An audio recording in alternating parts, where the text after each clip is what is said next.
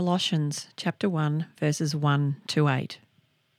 Paul, an apostle of Christ Jesus by the will of God, and Timothy, our brother, to God's holy people in Colossae, the faithful brothers and sisters in Christ, grace and peace to you from God our Father.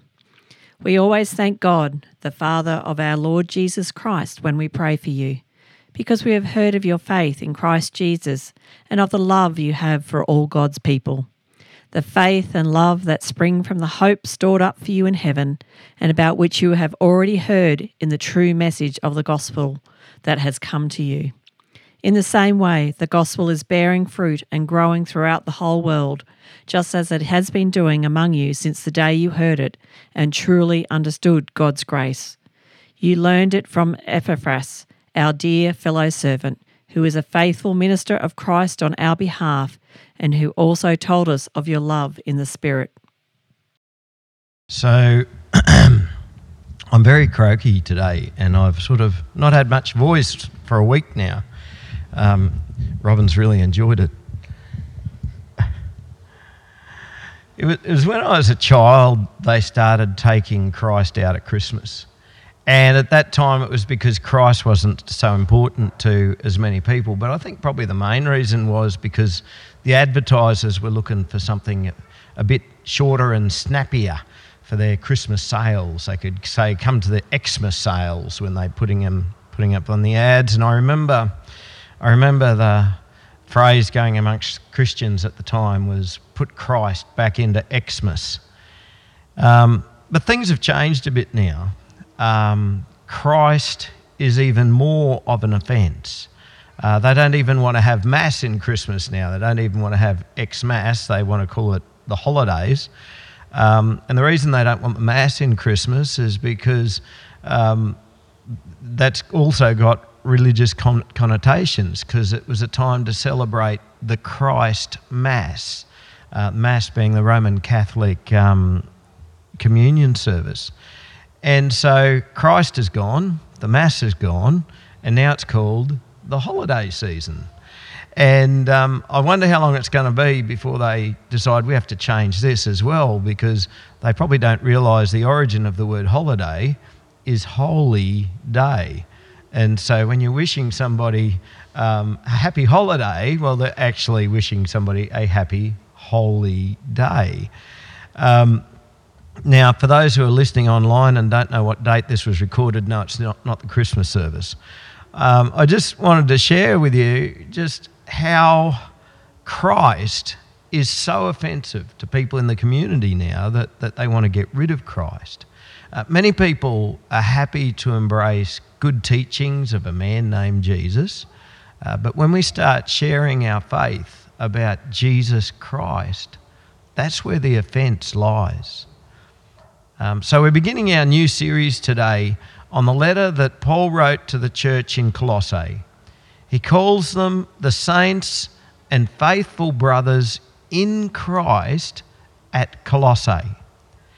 And I think probably the proper way to say this book is Colossians, but we Australians just say Colossians. What do the Brits say? Do you call it Colossians or Colossians? Colossians, righto. So we've got it from our British forefathers, so it's not our fault. It's been bred into us, righto. So as I read this letter to the Colossians, what really stood out to me all the way through it, and whenever we start a new series, I read the whole book of the Bible numerous times to try and get a feel for the book and get it into my head. And every time I did this with Colossians, it just really stood out to me. It's all about Christ. Ianity is useless. Christianity is what we're out on about. We're not a bunch of Ians. We're a bunch of Christians. We're not disciples of any old person. We are disciples of the Lord Jesus Christ. It is all about Christ. And this whole letter is unashamedly Christ-centered and Christ-focused. Paul is an apostle of Christ Jesus. He's writing to the saints and faithful brothers in Christ at Colossae. We always thank God, the Father of the Lord Jesus Christ, when we pray for you, since we heard of your faith in Christ Jesus. And then he reminds them of Epaphras, he's the one who first took the gospel to them, and he describes him as a faithful minister of Christ on your behalf. This letter is unashamedly about Christ. And for us, we are to be always unashamedly Christians and always unashamed of Christ. And we're going to see this all the way through this letter. Righto. Now, Paul, as he usually does, begins his letters by introducing himself. And that's the way all letters should be. I don't know why we ever write the letters the way we do. I remember when we were taught to write letters, you wouldn't actually put your name until right at the end. Now, at least with business letters, you put your name at the start. But this is the way Paul always began his letters, by introducing himself. And he really did need to introduce himself to these folk.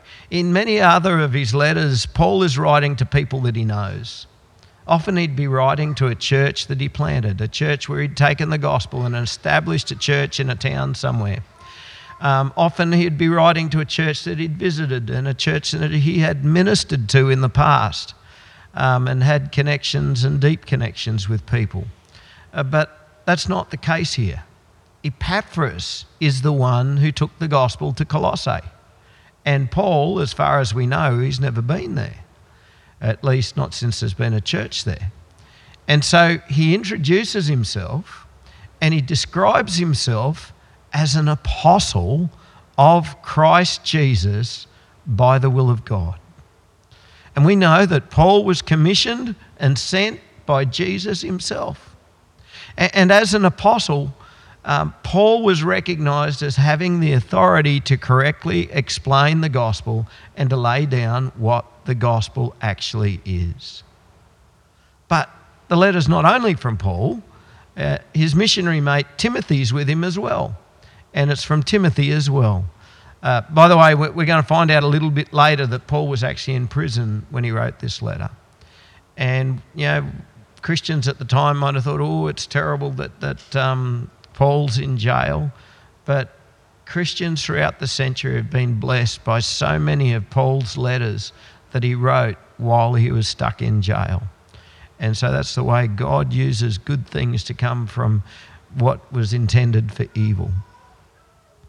So, what's the address? The address is to the saints and faithful brothers in Christ at Colossae. Now, their primary address is in Christ. They just happen to be at Colossae. And do we realise this about ourselves? As Christians, our primary address is in Christ. We just happen to live in St George, or if you're listening to this, Bonjean or Ipswich or Glenmorgan or Muckadilla or Richmond or Dirranbandy or Beerwar. You just happen to live there, but your address is in Christ. You see, we are strangers in this world. We are aliens in this world. We don't belong in this world. We're just passing through. Our home is in Christ. But did you notice he described them as saints? They must have been extra good Christians to be called saints. See, when it comes to sainthood, there's a fair bit of confusion over what is a saint. Some people believe that to be a saint, you have to be extra well behaved. And so if somebody's doing something really antagonising and really annoying you and you don't get angry, they say, oh, he's like a saint, that fella. He didn't even get angry. Others believe that to be a saint, you have to have performed a certain number of miracles and whatnot attributed to your name, and then you get canonised by a man in Rome. But in the Bible, Christians are saints. The Greek word hagios literally means holy ones. we are saints because we are holy ones. Now, is it because we are so holy that we became Christians? No. In fact, the complete opposite is true. It's because God revealed to us how utterly sinful we were. And we realised how sinful we were, and we realised that we needed to have a saviour. And it's because we became Christians. It's because we confess our sins and we're forgiven of our sins and embrace Jesus our Lord. It's because we are in Christ that we are made holy. And so we're not saints because we're such wonderful people. We are saints because our sin has been taken away. And that's what Paul brings out when he refers to them as faithful brothers in Christ. In this context, faithful is about being full of faith, about being believing. That's the thing, that the Greek word here is pistos. And that word can mean belief, faith, trust, all of those things. And so our Bibles translate it in different ways depending on its context. And so any holiness that we have, it's not of our own doing. It's because we are believing in Christ Jesus. Essentially, we're holy because we're Christians. We're not Christians because we're holy. We're holy because we're Christians. And to be a Christian, that the blessings and benefits are enormous. But wow, what a blessing it is to be holy, and what a blessing it is to be believing together. Now, when he says brothers, ladies, that doesn't exclude you, right? You can count yourself as a brother, or you can read this as brothers and sisters if you like. This thing isn't about gender. This is a family thing. He could have said siblings, but that sounds so wooden, doesn't it? As brothers and sisters in Christ, we are holy because we have a common Heavenly Father and we believe together. Righto, so this letter's from Paul, the Apostle. The address is to the saints and faithful brothers in Christ. And then next comes the blessing. He always begins and ends his letters with blessings. Grace to you and peace from God our Father. What a profound statement that is. Not only is God the Father of Jesus, God's our Father too. I don't know if you've ever actually realised just how profound that prayer was that Jesus taught us to pray. When he said, when you pray, say it like this: Our Father.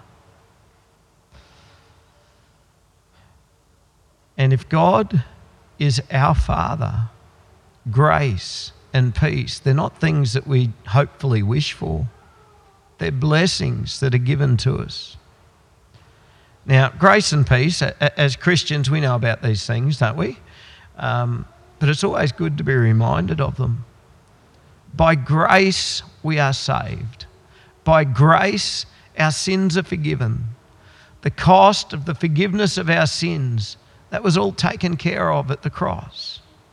And it is by the grace of God that we are at peace with God. And this peace, this is something which is uniquely Christian. There is no other way to have peace with God than by the grace of God in Christ Jesus. Now, most people in the world, they have a longing for peace. But the peace that they long for is a very shallow understanding of peace, or a misunderstanding of peace. Their view of peace might be an absence of war. And I don't think there's too many people that crave to have war. Most people crave to have an absence of war. They crave that sort of peace. Or a mother might be looking for a day when the kids just don't cry and argue and bicker with each other. Or a teacher might just be looking for a day when the class just all get on with their work and don't answer back. Or a husband and wife might just be looking for a day when there's no nitpicking coming from the other person. And of course, a journalist, they might tell you that they really love the idea of peace, but they don't really, because there's nothing that makes papers sell more than war and upset. So people crave all sorts of peace, but real peace and lasting peace, it's much more than any of those things. The sort of peace that Paul's talking about here is to be at peace with God. And this is something which is uniquely Christian. You know, it's become quite the fad in our society to if you're stressed out or something, what does your doctor say? Go and do a bit of yoga or something like that. That'll help give you a bit of peace. Let me tell you, that is a poor substitute for peace, because peace, true peace, can only come from God. True peace is only found in the Prince of Peace, the Lord Jesus Christ. The sort of peace that Jesus could talk to his disciples about the horrors of the tribulation, knowing that in him we have peace because he's overcome the world.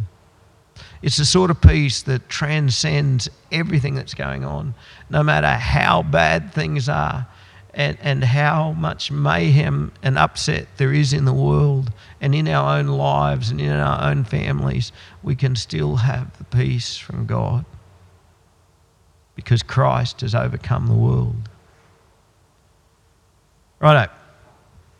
Now, even though Paul doesn't really know these guys, he's been praying for them, and he prays for them often. He says, we always thank God, the Father of our Lord Jesus Christ, when we pray for you. What a wonderful thing that is, to know that someone's praying for you. And I bet you guys know people who are praying for you. Every now and then I'll run into somebody and various people, and some I sort of hardly know. But there's been times when somebody who I hardly know says, you know what, me and my wife, we pray for you every day when we pray to the Lord. Or other people have said, we pray for you often, probably every week when we pray. Somehow they've heard about Bush Disciples, somehow they've heard about our little church out here in the sticks, and God's just put it on their heart for them to pray for us. And when people tell me that they've been praying for us, it's so humbling. It means so much. It's so encouraging to know that we have brothers and sisters in Christ who not only pray for us occasionally, they pray for us often. And what an encouragement it must have been to those Colossians to know that the Apostle Paul would often pray for them and give thanks for them. And he's been praying for them ever since he heard about their faith and their love.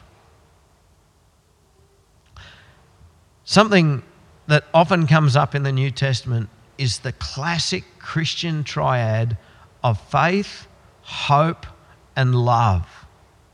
The best known one, of course, is in 1 Corinthians chapter 13, verse 13, where it says, so now faith, hope, and love abide or remain. These three, but the greatest of these is love. And we've got an example of that classic Christian triad of faith, hope, and love right here in today's reading. The faith that they have in Christ Jesus, the love that they have for all the saints because of the hope laid up for us in heaven. So let's unpack that a bit. Without faith, there is no Christian existence. There have been times when I've had conversations with people and they're sort of leaning towards Christianity. They like Christianity. They like Christians. They like what the church does and all this sort of stuff. And I say, well, what's stopping you from becoming a Christian?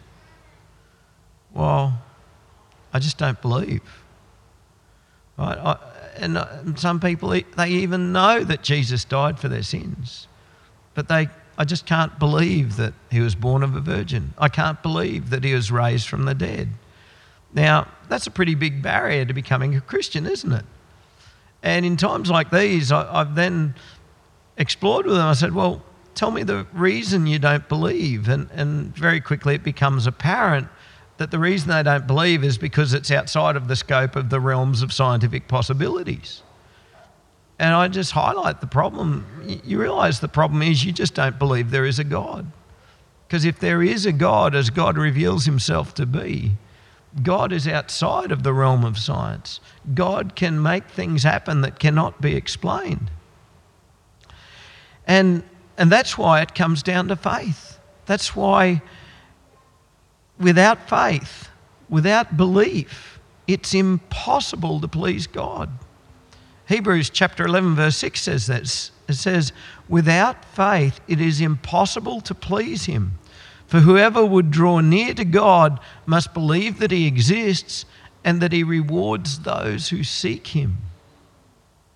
If we genuinely seek God as God is, and if we don't try and make God into something that we want him to be, he will give us faith. He rewards those who seek him. God is sovereign. God is King of Kings. God is Lord of Lords. He can do whatever he likes. And if you seek him, he will reward your seeking of him. And he'll help you to have faith. But without faith, there is no Christian existence. What about love? Well, love, of course, springs from the faith that we have. We love because we believe and we know that Christ loved us first.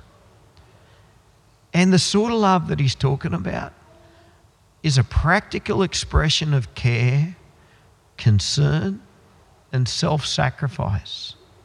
The sort of love that he's talking about, it's not just love where I'll do it because it feels nice for me. I'll do it just because it's all easy. Love is sometimes really hard. This sort of love is a practical expression of care, concern, and self-sacrifice. Faith, no matter how great it is, without love is empty. The love that we have for our brothers and sisters in Christ proves the faith that we have. Every now and then I hear somebody say, I'm a Christian, but I don't go to church. Because, you don't have to go to church to be a Christian. And I then explore with them, well, why don't you go to church?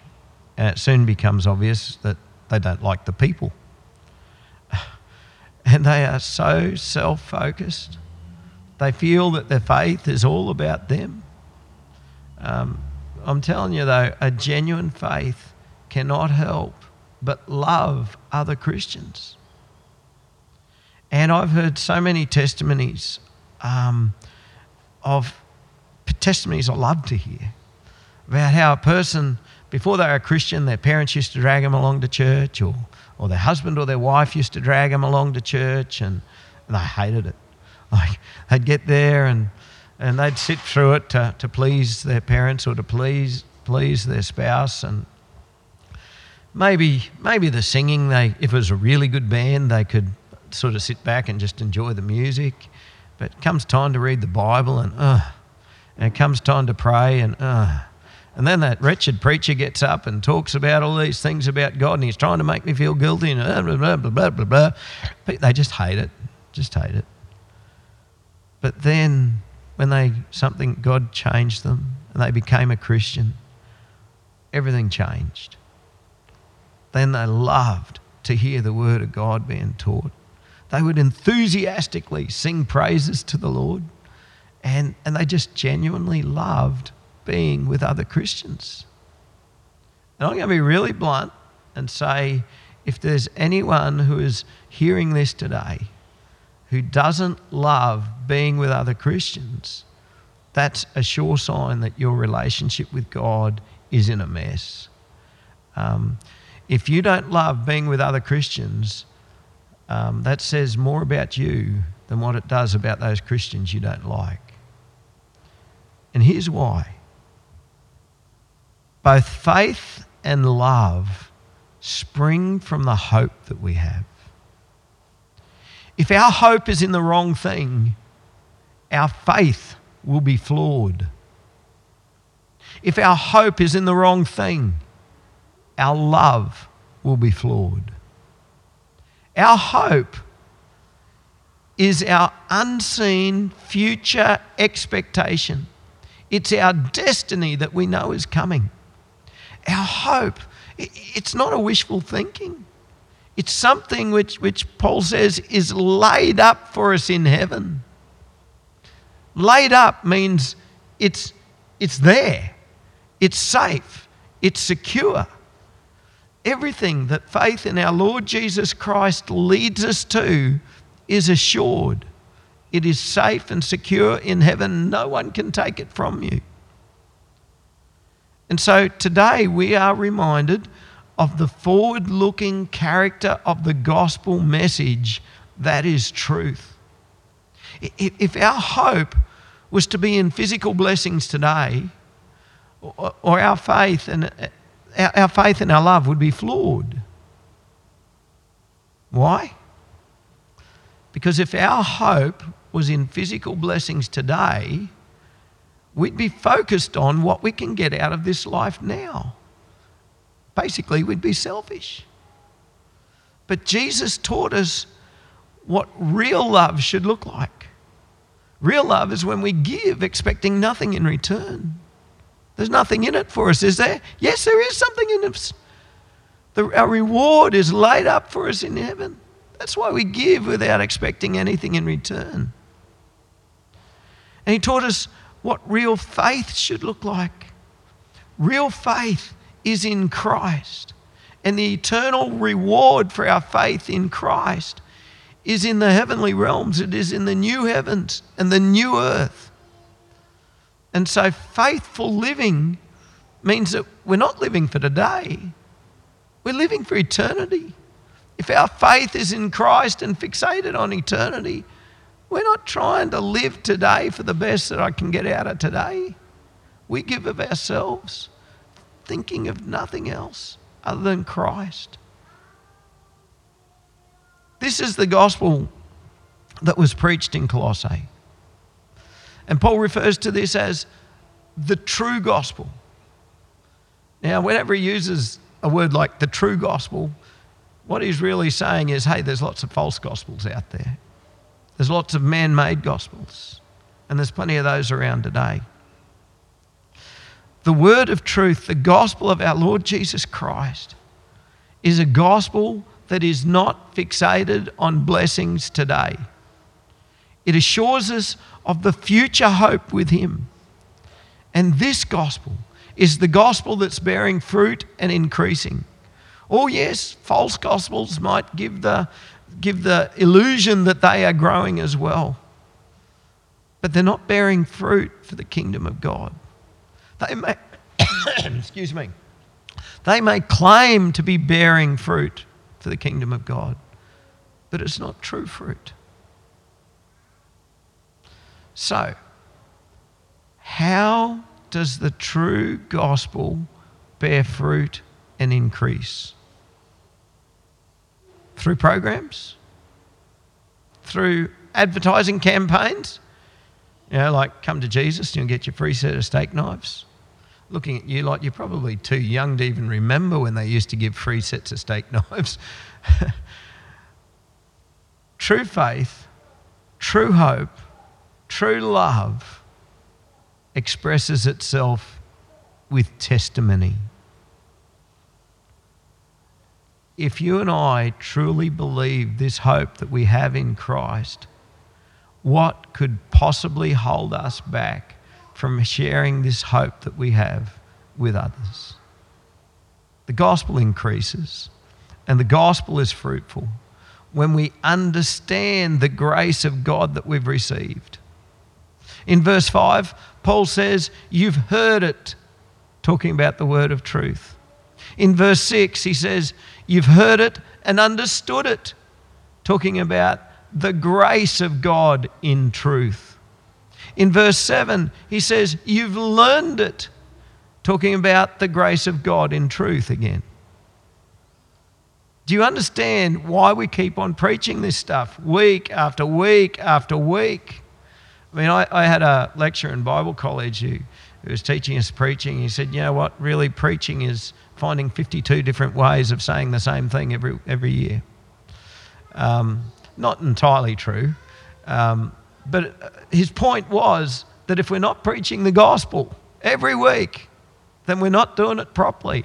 Yes, we'll be teaching something new, some new aspect of our Christian faith each week. But the central gospel message that we need to be reminded of day after day after day remains the same, because we need to hear it, we need to understand it, and we need to learn it, and we need to get it right. It has to be the truth that we're learning. So, how does this gospel increase and become fruitful? When we hear it, when we understand it, and when we learn it. And it's not just any old gospel, the true gospel.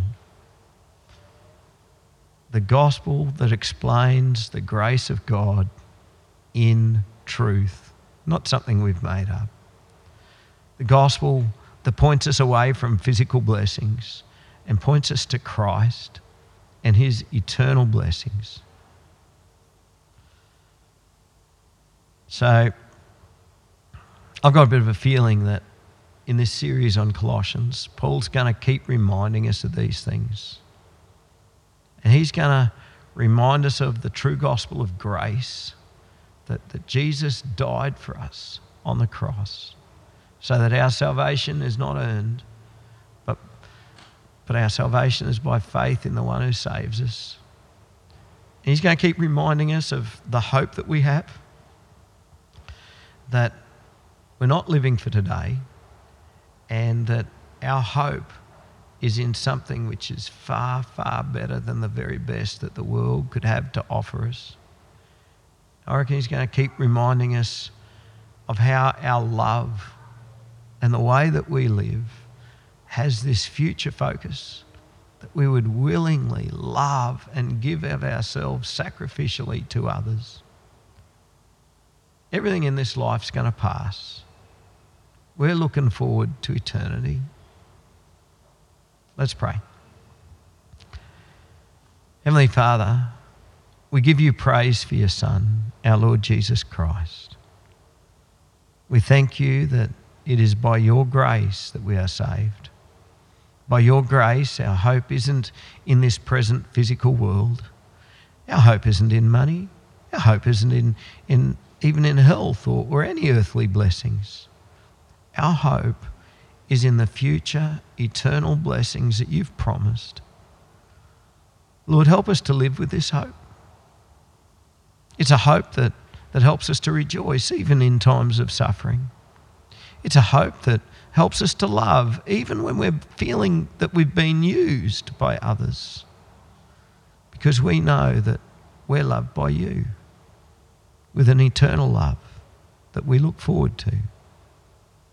And Lord, we pray that over the next few months as we study this letter, that we would come to a greater knowledge and understanding of your immense grace, that we would hear it, that we would understand it, that we would learn it. And Lord, may we become fruitful in our faith as we share this gospel with others who so badly need to hear it. In Jesus' name, amen.